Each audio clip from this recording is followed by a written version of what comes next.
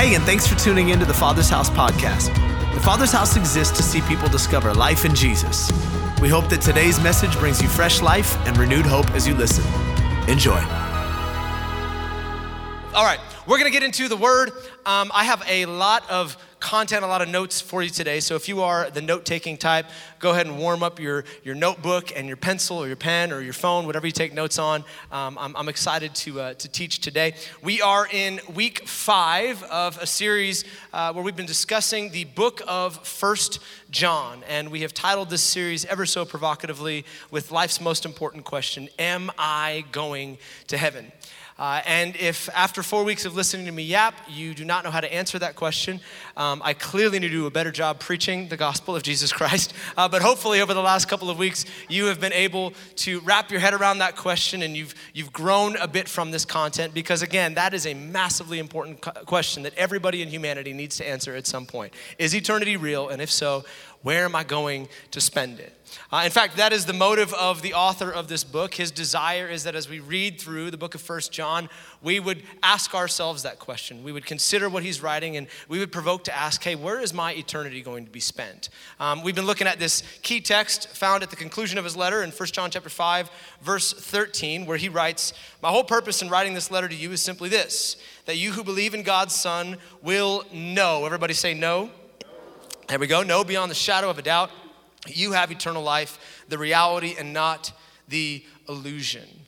His desire is that we would know that we know that we know that we know that we are on our way to heaven. Something that I desire, and my wife desires, our leadership team here desires, that everybody in this room who's called upon the name of Jesus would understand with certainty, I am on my way to heaven. And we've talked every week about this word know. I know there's some new folks in the room today, so let me catch you up to speed. That word know in the Greek is the word eido, and it means to discover by examination or investigation. The author's intent here, John's intent, is that we would become detectives of our own life as we come to this book. That we would look at our lives and we would look at the content that he's written here, and we would do a little bit of an examination. We would determine if the evidence of our life, if stacked up, supports our confidence in spending an eternity in heaven, or if the evidence looks a little sketchy, that we would step back for a moment and that we would adjust course, that we would adjust our actions so that we could live according to the word of God and we could become eternally confident.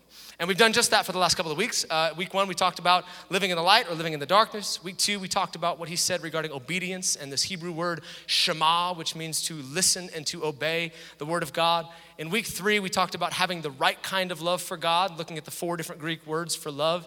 And then last week, I got to pour oil on a couple of people on stage. I think I saw, there's Dom. We poured it on Dom at the 11 o'clock service. And we talked about an anointing for truth. Let me remind you, you have been given an anointing at the time you came to Jesus. You received the Holy Spirit. You do not have to live a deceived life, but you know the truth, and the truth shall set you free. We've all been anointed with that.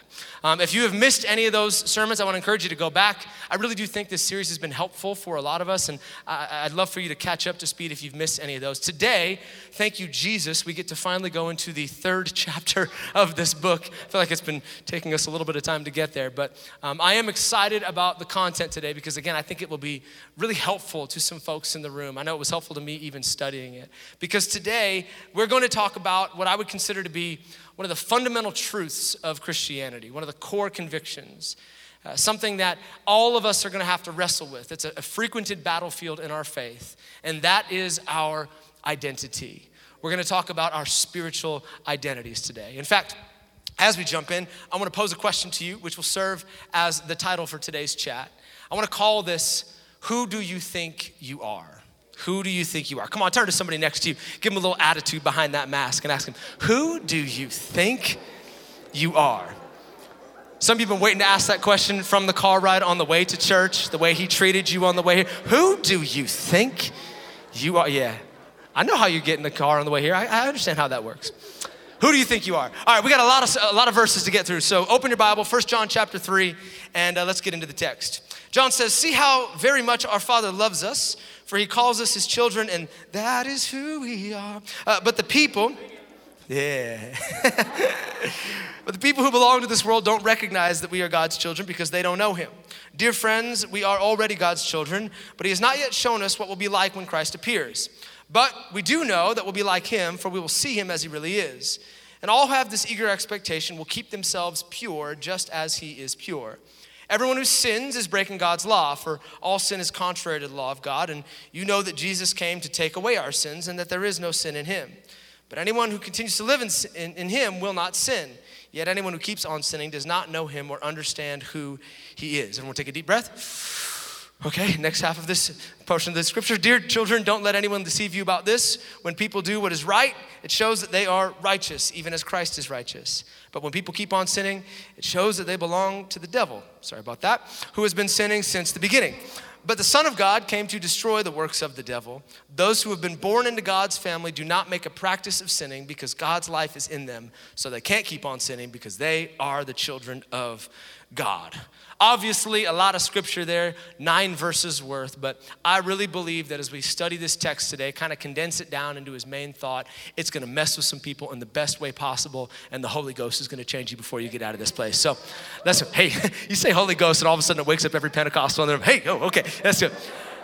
Who do you think you are? Let's pray and we're going to go for it. Jesus, we love you. We thank you for your word. God, we thank you that we have the ability to gather. What an incredible privilege that we took for granted for so long. And just being in your presence today, we just sense you are here among us. You're ready to do some work.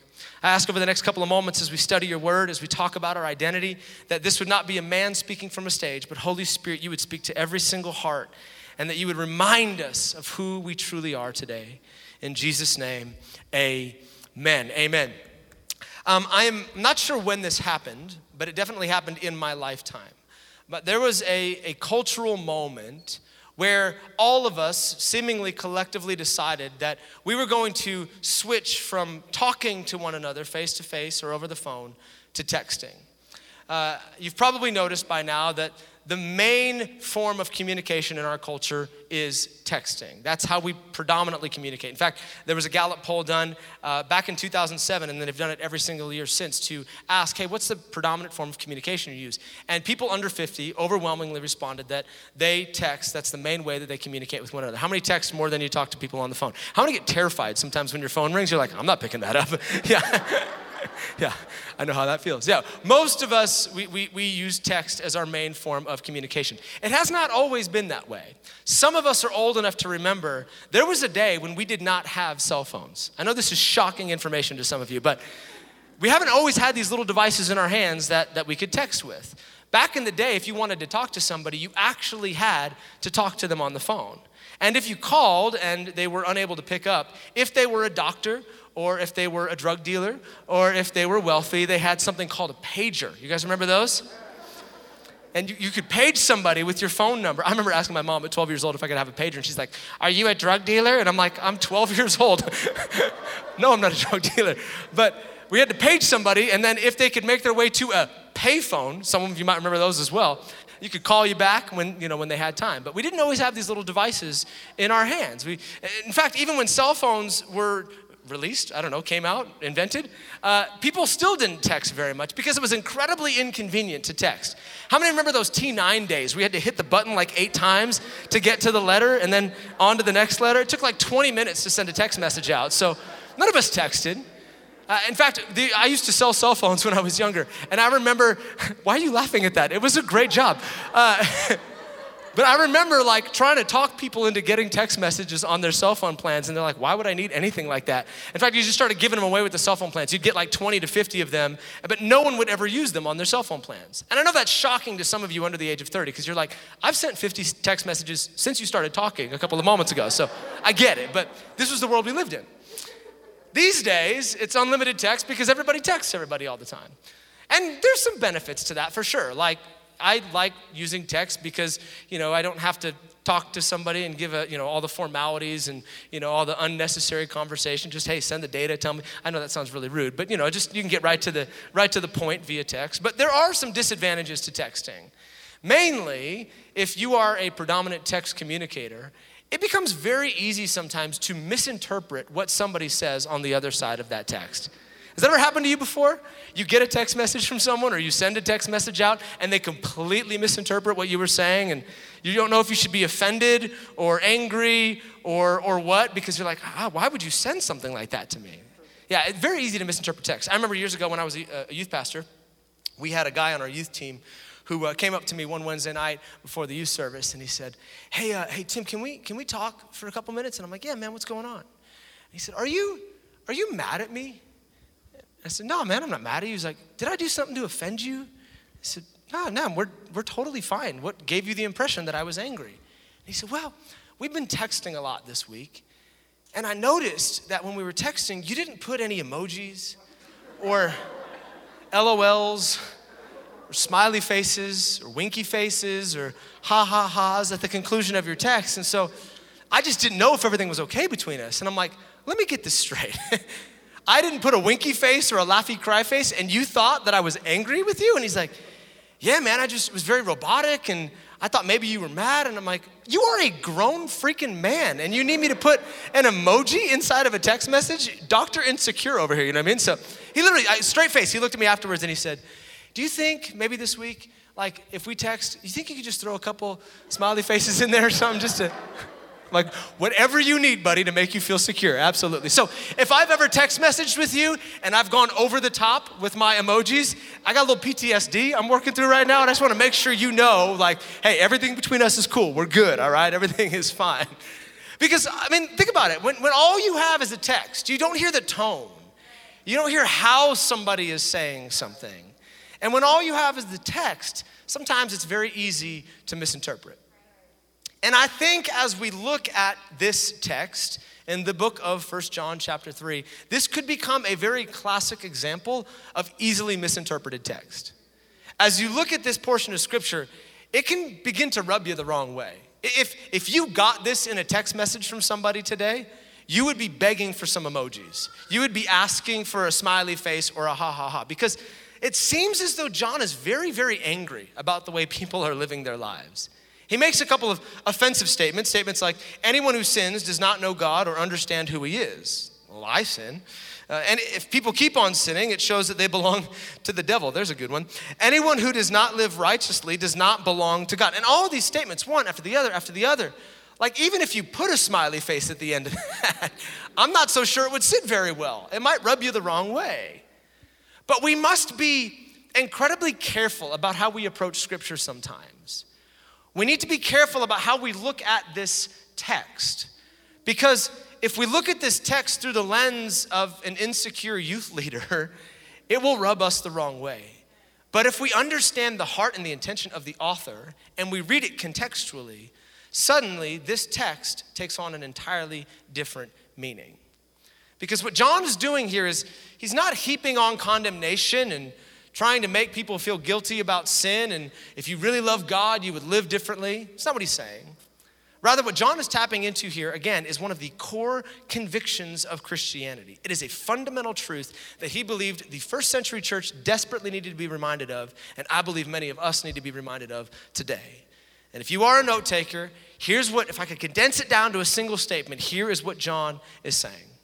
Our actions are the byproduct of our perceived identity. Our actions are the byproduct of our perceived identity. I've said this many times from the stage, and I will continue to say it as long as I'm the pastor here. The way you see yourself drastically affects the way you live your life. The image of that person you see on the other side of that mirror, it changes everything about your day-to-day doings. I am no counselor, and many of you who have sat down with me for counsel, you know that statement is true. I am a horrible counselor. My advice generally consists of stop being an idiot. That's how most of it works. But any counselor would tell you, in fact, we have a couple of them here at the church, hey, you must see yourself correctly. You must see yourself through the right lens, because the way you see yourself drastically affects the way you live your life. In fact, that's not just a humanistic idea. That's not something to make us feel better and, live better. In fact, that is Bible. All throughout Scripture, you will see that principle replete all throughout there. The way you see yourself will drastically affect the way you live your life. Here's an example of it. Proverbs 23, verse 7. Through the inspiration of the Holy Spirit, Solomon writes, as a man thinketh in his heart, so is he. And you've heard that before. Famous proverb. As you think about yourself, so you shall become. The way you see yourself will ultimately determine the way you live your life. As you thinketh, so you liveth. Our identity is so vitally important. And this truth is not lost on John. John understands this very well, which is why he's getting incredibly aggressive in this portion of Scripture about reminding us of who we truly are. He understands that identity is imperative to living a life that Christ has called us to live. So back to the text for a moment. If we begin to dissect this portion of Scripture, I think, at least in my opinion, it reads a little bit like a sandwich, if you will. How many like a good sandwich? Yeah. It's getting close to lunchtime. There's Submarine Center down there in West Portal. I like the Italian there. A little mortadella, capicola, provolone. Forget about it. It's a good sandwich. Yeah. This is like an identity sandwich for you, okay? At the top of this portion of Scripture, John begins to establish some identity statements. He begins to speak over who we are. At the bottom of this sandwich, again, he reminds us of who we truly are. And in the middle of this scripture, in this 9-verse passage, he gets to the meat, if you will. He gets to the meat of what it looks like when we truly embrace and we embody those identity statements. He shows us how it will affect the way we live our lives. Unless, of course, you're a vegan, in which case it's the broccoli of your sandwich or whatever it is that you eat. So these identity statements are imperative, though, to understand contextually what he's talking about. Here's the first one, 1 John chapter 3, verse 1. He says, "See how very much our Father loves us, for he calls us his children, and that is what we are." He calls us his children, and that is what we are. He goes on to say in verse 9 that we have been born into the family of God. So, identity statement number 1, for those of you who are writing these things down. You are a child of God. I am a child of God. You are a child of God. It's who you are. He intentionally reiterates, you're a child of God. It is who you are. Now, I'm not going to spend a bunch of time explaining this and teaching about it. My wife preached a brilliant message about 4 or 5 weeks ago on this subject in our Reset series when she talked about prayer and how we have the incredible privilege as children of God to approach him as our Father. And if you did not listen to that, I strongly encourage you to go back and take a listen to that message. It'll give you much more context about this statement. But for the sake of brevity, let me say this. It is absolutely crucial as a Christian that you identify as a member of the family of God. As a believer of Jesus Christ, you must be able to look at that person in the mirror and say, I am a child of God. It is an absolute make or break for your faith. And that's not just some kind of preacher talk where I'm trying to exaggerate a point and make you feel like this is really important. No, this is crucial. And if you don't think that I'm exaggerating a little bit, just let me offer something for consideration for just a moment. If being a child of God was not that important, why does it seem that the family seems to be the greatest area of attack by the enemy over the last couple of generations? Think about what's taken place just in the last 50 or 60 years with the family. The deconstruction of the nuclear family, generational curse of fatherlessness. It wasn't always that way. But over the last few generations, it seems like the enemy is focusing his attacks on the family. Could it be that the enemy wants to destroy something in the natural because if he can sway your perception of what a family is supposed to look like, if it can make you disassociate yourself as a child of your natural father, maybe it would affect the way you begin to adopt yourself into the family of God. Maybe it would completely distort the way you see yourself as a child of a good heavenly Father. No, he is destroying. I would submit to you that one of the greatest attacks of this generation, in fact, I was just talking about this with my buddy Eric the other day. One of the greatest attacks is the area of the family, specifically the area of fatherlessness. Because the enemy does not want you to smile when you hear you're a child of God and he's a good father. He wants you to wince because of your bad earthly experience. But listen to me very carefully, child of God. It does not matter what you've experienced on this side of eternity. I know that some of us have had some tragic situations. I know some of us have grown up in some difficult family situations, but it does not rob you of your identity. You are still a child of God, and he is still a good father, as the song declares. You are still a child. And he's not like the broken earthly father that many people experience. He's a good father. He will stand by your side regardless of what you walk through. He'll not leave you in a valley. He will enter that valley with you and walk through it. He will affirm you. He will protect you. He will speak life over you. He won't walk away when things get difficult. No, he will stand shoulder to shoulder and fight those battles right alongside of you. And listen, no one can rob you from that. John said in verse 9, you have been born into this. I got a couple of daughters. Guess what? No one's going to ever rob them of being my daughters. There is some DNA that runs through their veins that regardless of what they do on this earth will not change their identity. Those are my kids. You can see it in their features. One of them has big ears just like me. Sorry about that, Livy. But it doesn't matter what she does, she's still my daughter. And it doesn't matter what you do. You are still a member of the family of God. And the same way when you exited your mother's womb, you had a whole life ahead of you. The moment you said yes to Jesus, he said that you were born again. You now have a brand new chapter you're entering into in your life, and you have a new opportunity to walk in the things of God. And in the same way, sorry if this is gross, you came out of the waters of your mother's womb. Guess what? When you came up out of the waters of baptism, Romans chapter 6 says, you are put to death the old version of yourself, and there is a new creation that comes out of those waters. You are a child of God. It's who you are. And John reminds us of this in this text. He says, you have to remember. He says at the beginning, says at the end, you are a child of God. It is who you are. Identity statement number 2. Here's what he says in verse 7. He says, dear children, child of God. I'm a child of God. Like I got a little preacher there. Don't let anyone deceive you about this. When people do what is right, it shows that they are righteous. Identity statement number 2. You are righteous. You are righteous. Now you notice when I said I'm a child of God, a lot of people in the room said, yes, amen. When I said you're righteous, it's a little quieter. One guy up there got it. Why is that? Why does it seem like we have such a difficult time associating our identity with that word?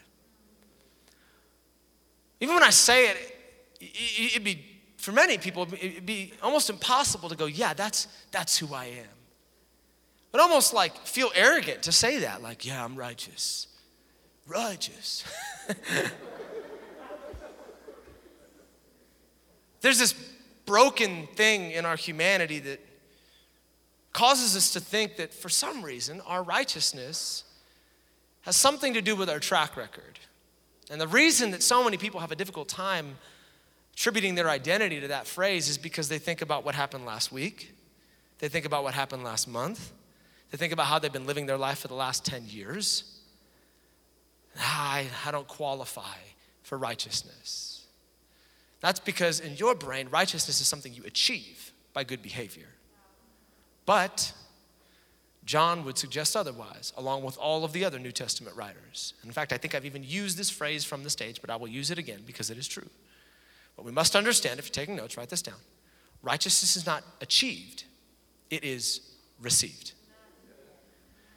Righteousness has nothing to do with what you do. It is who you are. It was received. Let me back that up with the Bible. 2 Corinthians chapter 5, verse 21.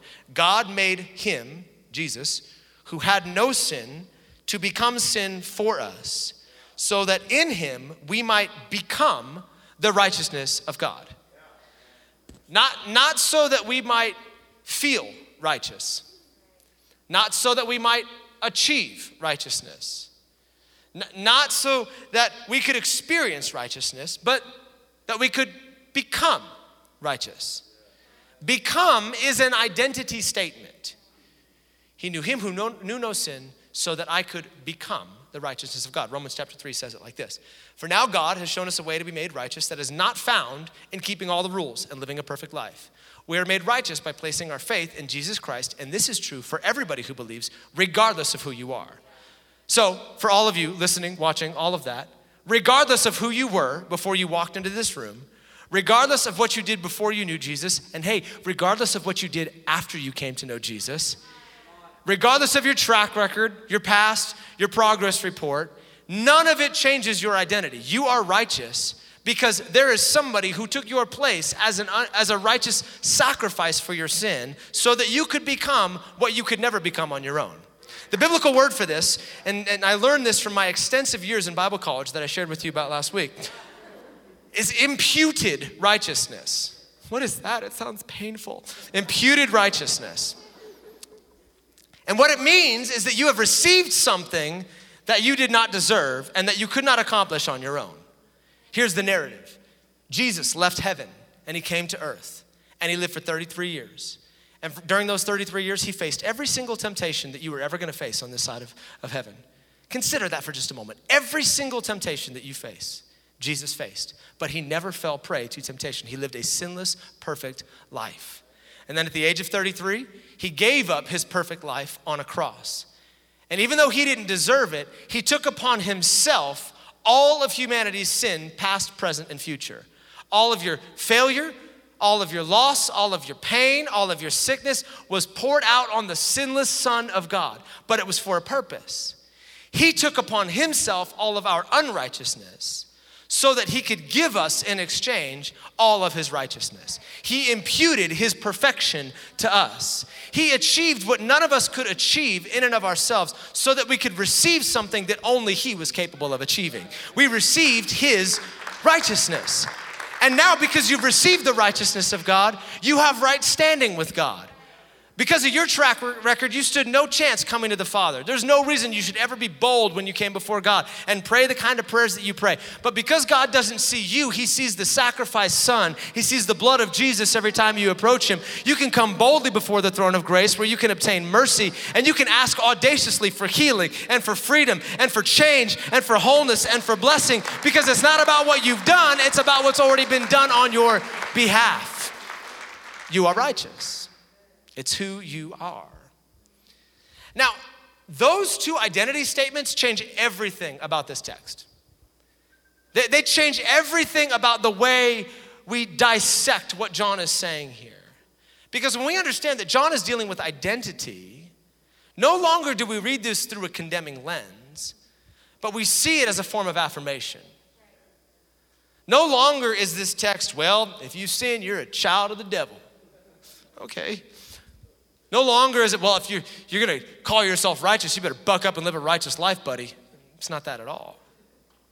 No, quite the contrary. When we understand what John is saying about our identity, it completely shifts the tone of this text. And we realize what John is saying is, hey, you're a child of God. You're the righteousness of Christ Jesus. And when you understand your identity as a member of the family of God and as a righteous son and daughter, it will completely and radically change the way you live your life. You don't have to try to figure it out and earn righteousness. You already are righteous. And when I understand that I'm righteous, I begin to live my life as the righteous people do. When I understand that I am a child of God, I begin to live my life like the way the child of God should. These are identity statements. And it's imperative, it's critical that we can associate those statements with our identity. But understanding this text doesn't just change the tone of it, it also forces us to do something rather uncomfortable. It forces us to Edo. It forces us to examine, to investigate our lives a little bit. Back to our thesis, our actions are the byproduct of our perceived identity. Now, if that's true, then our actions are telling us something, aren't they? Our actions are revealing something to us about who we think we are. I'll say it like this. Our actions don't identify, but they do inform. I am not what I do, but what I do tells me a lot about who I think I am. So let me pose the question that we posed at the beginning one more time, this time with a little bit of context. Who do you think you are? It's not a complicated question to answer. You don't have to do some deep investigative work. All you have to do is look at the way you're living your life right now. Because your actions are telling you who you think you are. So, based on the way that you are living your day-to-day life, what is it telling you about who you think you truly are. Hey, the way that you carry yourself sexually, what is it telling you about your perceived identity? Your fears of failure, your fear of abandonment, the way that you became codependent, what is it telling you about the way you see yourself? The toxic relationships that you run back to, the way you project your anger onto other people, your confidence, your lack thereof, the way you speak about other people to make yourself feel better, the way you talk about yourself when nobody else is listening. What is it telling you about the identity you've bought into? Because it's revealing something to you. It's telling you who you think you truly are. And if you don't like what it's telling you, if this moment in the sermon is the most uncomfortable moment for you because you don't like the identity that you've bought into, then in our last couple of moments together, we better figure out how we got here so that we never get back to that place. Because who you're acting like is not who you truly are. That is not who you are. You are a child of God and you are the righteousness of Christ Jesus. And we need to get to the core of this problem. In preparation for this sermon, I was doing a little bit of light reading about brainwashing. And as one does. I told the first service, I was talking to my buddy Carlos. We were in a Bible reading plan earlier this week, and we were talking about something, and I was telling him about an article I was reading online, and he said, I just want to see what your search history is, because sometimes you quote the most random stuff, like, it's got to be the weirdest collection of things that you read. And I'm like, well, that's what I have to do when I communicate every single week, look for the random information online. It's an endless rabbit hole. It's great. But I was reading about brainwashing, and the reason I was reading about brainwashing is because I stumbled upon an article that I think many of us might be able to resonate a little bit with as we discuss this subject of identity. There's a gal, her name is Julia Lattin, and she was writing about the process whereby people during the Korean War who became prisoners of war were brainwashed by their enemies. And as I read this, I'm like, gosh, this is what's happening. Look at what she writes. She says, these 3 steps accompany, the prisoners of war and their brainwashing tactics. Number 1, there is an assault on the identity. First, you must be convinced that you are not who you think you are. This is a systematic attack on a person's sense of self and core belief system. The brainwasher denies everything that makes that person who they are. You are not a soldier. You are not a man. You are not defending freedom. The person is under constant and repetitive attack for days, weeks, or months to the point that they become exhausted, confused, and disoriented. In this state, their beliefs are questioned.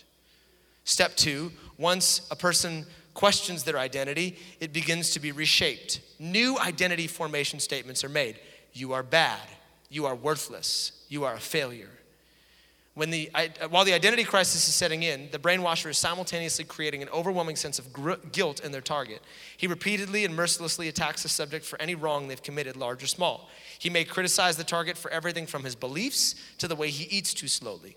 The subject begins to feel a general sense of shame that everything they do is wrong. Finally, self-betrayal. The subject agrees with all of the lies. I am bad. I am a failure. Once the subject is disoriented and drowning in guilt, the brainwasher forces him to denounce himself and anyone like him by threatening the continuance of the mental attack. This betrayal of self, beliefs, and of people they feel a sense of loyalty to confirms the shame and solidifies the loss of the target's identity. Does that sound familiar to anybody else but me? An assault on the identity, a heaping on of guilt. And once I've gotten you to question who you are, I own you. I can make you do whatever I want you to do. Friends, that is the tactic of your adversary today. Maybe you didn't realize it. Let's pull back the curtain on the natural. Let's get a glimpse into the spirit a little bit today. You have a very real and present enemy that is doing everything he possibly can to brainwash you, to assault who God says you are, to heap on guilt and shame. And once he gets you to question who God says you are, when you buy into a false identity, he can control the way you live your life. But if you find yourself anywhere on that continuum today, Maybe you walked in here and you're in step one. Your identity has been assaulted and you are becoming exhausted trying to please God with your actions. Or maybe you've entered into the second phase and you feel guilty and you feel ashamed and all you want to do is run and hide from God or the people of God. Or maybe you're in full-blown deception in the third stage and you don't know who you are any longer. I am here today by Jesus Christ to remind you, you are not who you think you are. You are not broken. You are not a mistake. You are not a failure. You are the righteousness of Christ Jesus, and you are a child of the Most High God. Yeah, you might have a track record that says otherwise, but you are not what you do. Your actions do not define you. Your Heavenly Father defines you. And nothing can rob you of that today. No failure, no pit you've made for yourself, no hole that you've dug. None of it can rob you of the fact that Jesus already paid the ultimate price and he does not need to go back to the cross a second time for you. You are not so special that your failure is different than anybody else's and you are disqualified from what he says about you. No, if you've got breath in your lungs and you've got the Holy Ghost in your heart, you are the righteousness of Christ Jesus. You are a child of God and that is who you are, period. You gotta remember these things. And yeah, I get some claps and people get excited, but listen, this has to go beyond a 35-minute message on a Sunday morning. Like, it's cool that we're in this environment together and maybe I've encouraged you a little bit, but you need a tactic, friend, if you're gonna be able to combat the enemy. If he's gonna constantly assault your identity and attempt to brainwash you, you need something to put in your pocket and take home with you today so that you do not end up in a broken space again. So as we conclude, and the band's gonna come so that I shut up, we need to give you some strategy before you go. I'm gonna give you a very simple way to fortify your identity, to ensure that you don't buy into the lies any longer. And the phrase I'm about to give you, I'm warning you, is ridiculous, it's dumb, it's some silly little preacher phrase, but it's so dumb that you might just remember it, okay? So here's your take home. When the enemy tries to come and brainwash you, here's what you need to remember. There is a lie for every lie. Make sure you look at the screen when you write that down or you're gonna spell it wrong. There is a lie for every lie. Let me explain. Some of you might remember this from your high school chemistry class. This is a bar of soap. It's Dove. It's for sensitive skin because I'm a sensitive man.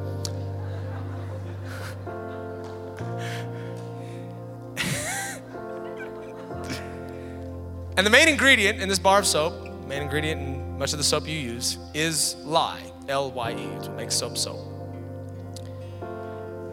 When the enemy comes and he tries to brainwash you, you need one of these. You need to be able to wash your mind so that you don't get brainwashed. Let me explain what I mean by that. The Bible says in Ephesians chapter 5 that our minds are washed by the power of God's word. Say that with me. Our minds are washed by the power of God's word. Apparently, there is a supernatural ability of this Bible to cleanse your mind from any lies the enemy tries to throw at you. And it's not that, reading the Bible is good for your brain. This isn't like, okay, really, that's so simple. Like, just read the Bible, it'll make the bad things go away. It's not what I'm saying. I mean, specifically, there is a truth in that word for every single lie that the enemy tries to throw at you. There is chapter and verse, a lie for every single lie. Think about any lie the enemy tries to throw at you. What has he said about you? What lie has he tried to throw at you? You're condemned based on your past. Romans 8:1, there is therefore no condemnation for those that are in Christ Jesus. Well, I'm a failure. No, Romans 8 also says that you're more than a conqueror in Christ Jesus. I'm unlovable. Well, Jeremiah 31 says that he's loved you with an everlasting kind of love. I'm never gonna amount to anything. Deuteronomy 28, I am the head and not the tail. I am above and not beneath. I'm never gonna be able to do anything. You can do all things through Christ who gives you strength. I'm addicted, you're freed. I'm cursed, you're blessed. Find any lie the enemy tries to throw it your way. There is a scripture to combat that lie. And let me remind you today, the devil is not original with his lies. All he does is put them on repeat. He does not have an original thought in his brain. He doesn't even have a brain. That's right. Picking a fight with the devil today. The lies that he throws at you are the same lies he threw at you last week and last month and last year. So instead of buying into the same lie over and over and over and over again and subjecting ourselves to that chair as he attempts to brainwash us, maybe it's time we begin to find some arsenal in the Word of God and we begin to memorize, no, he always tells me this, so here's what the Word of God has to say about that. So that next time the enemy comes to you and says, who do you think you are? You can stand up confidently by the power of the Holy Spirit. You can say, I am a child of the Most High God. I am the righteousness of Christ Jesus. I am more than a conqueror. I'm the head. I'm not the tail. I'm above. I'm not beneath. I am blessed. I am chosen. I'm a royal priesthood. You gotta know who you are today. Because when you know who you are, it will drastically affect the way you live your life. Ultimately, your actions are the byproducts of the way you see yourself. You wanna change the way you're living your life? Change what you begin to say about yourself. Buy into the right identity, and it will drastically change the way you live. Amen? Bow your heads, close your eyes, let me conclude. I wanna pray for everybody here. Two groups. Group one, I wanna pray for anybody who is a child, is the righteousness of Christ Jesus. They've been born into the family of God, but you've bought into some lies. I wanna take just a moment as we conclude today, and I wanna ask the Holy Spirit to speak to you clearly, remind you of the truth. Jesus, thank you for your kids. Thank you for your family here. Thank you that as we sit in this space, we have the ability to hear your voice. You said, my sheep will hear my voice. They will know what I sound like. Right now in this concluding moment, I just pray that every person who has the Spirit of God alive on the inside of them, they would hear your voice, would know your truth. Every lie of the enemy be silenced in the name of Jesus, and the truth of your word be spoken over their heart. You're chosen, you're forgiven, you're known, you're mine. I'm never gonna leave you, I'm never gonna forsake you. May those be more than glib statements from Scripture. May they be the truth that we're convinced of today. And before we conclude, I do want to take a moment and pray for anyone who might be here today and say, man, I hear what you're saying about being a child of God and born again. I have not had that moment. I've been away from God, I've been at a distance. I don't feel like I'm a part of the family today, and I know that I need to run back to Him and make a decision to follow Him so that I can be counted among those children of God that you're speaking about. If that's you today, this is the most important part of the service. This is what we're here for, all of us, to make space for you to come close to Jesus and to follow Him for the rest of your days. If you're here and you're far from God and you don't want to stay at a distance any longer, I want to pray a simple prayer with you. But before I pray that, I just want to ask if you'd be so bold. No one's looking around, it's between you and Jesus, but I just want to know who I'm praying with. If you need to make a decision to follow Jesus today, would you quickly look up at me and lift your hand so that I know who I'm praying with? That's awesome, thank you. Yeah, man, right there. Got you at the back, awesome. Anybody else? Not in a rush here. Right on, got you, thank you. Oh, so cool. Come on, can we just thank God before we even pray for those that are making a decision to come home today? So cool. Here's what we're gonna do. We're gonna pray a very simple prayer. You can pray this in your heart. But as soon as we say amen, this entire room is gonna erupt. Even people watching in their living room are gonna scream at the top of their lungs, because the Bible says that all of heaven celebrates when even one person comes home to Jesus. So pray this after me if you're making this decision. Jesus, thank you for meeting me today. Thank you for giving your life for me. Today, as a response, I give my life back to you. I wanna be counted among your children.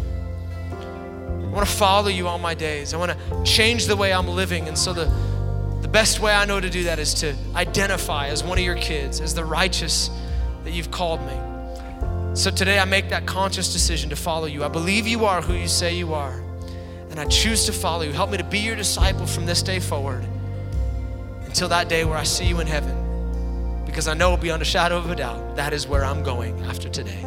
In Jesus' name, amen. Come on, at the top of your lungs with every bit of your passion, let's just thank God. Awesome. Awesome. God, I love church. All right. Listen, if you just prayed that prayer, even if you didn't lift your hand, I want you to take a moment and do something very important before we conclude here. There's a Next Steps card either behind you or in front of you in one of the chairs. And before you get out of here, would you do us a huge favor? Put a little bit of information about yourself on the back of that card and check the box that says, I made a decision to follow Jesus today. We would love to get a free Bible into your hands. You can take this right out to our Connect table. Some folks there that want to celebrate with you. But not only will they give you a free Bible, they're going to tell you about something called First 40. We truly believe, and this is biblical, 40 is a Bible number. The first 40 days of your journey are so, so important. It's where you establish patterns and begin to start this journey strong. And so we've got kind of a personal coaching network of folks that want to teach you how to follow Jesus during those first 40 days, how to pray, how to read the Bible, what your next steps are. In fact, the one that they're going to tell you about most importantly is the second box that says, I want to get water baptized. Again, I used a very awkward illustration about that earlier with you coming from the water of your mother's womb, but it is a supernatural moment where the old version of you passes away and a new version comes up out of those waters. We water baptize every single week here at the Father's house. And if you've not been baptized, check that box again. Take it back to the Connect table. For those watching online, there's a link right below the video and you can click that as well. And again, we'll get a Bible to you and get you started on the journey. Why don't we stand to our feet? For those of you that are heading over to Discover, we'll be over there in about 10, 15 minutes or so. Feel free to hang out for a few. Anybody else, we would love to pray for you. If you need prayer before you get out of here, you can come this direction, and our prayer team is going to be lined up here across the front. Otherwise, thanks for coming to the fun service, the 11 o'clock service, and we will see you guys next week. Have a good Sunday. Hey, thanks for taking the time to listen to the Father's House podcast. We hope it helped you wherever you're at in your journey. And listen, we want to pray with you if you're going through something right now that's difficult. You can go to our website, tfh.church, and click on the prayer and praise link and tell us how to join you in prayer. Until next time, be blessed.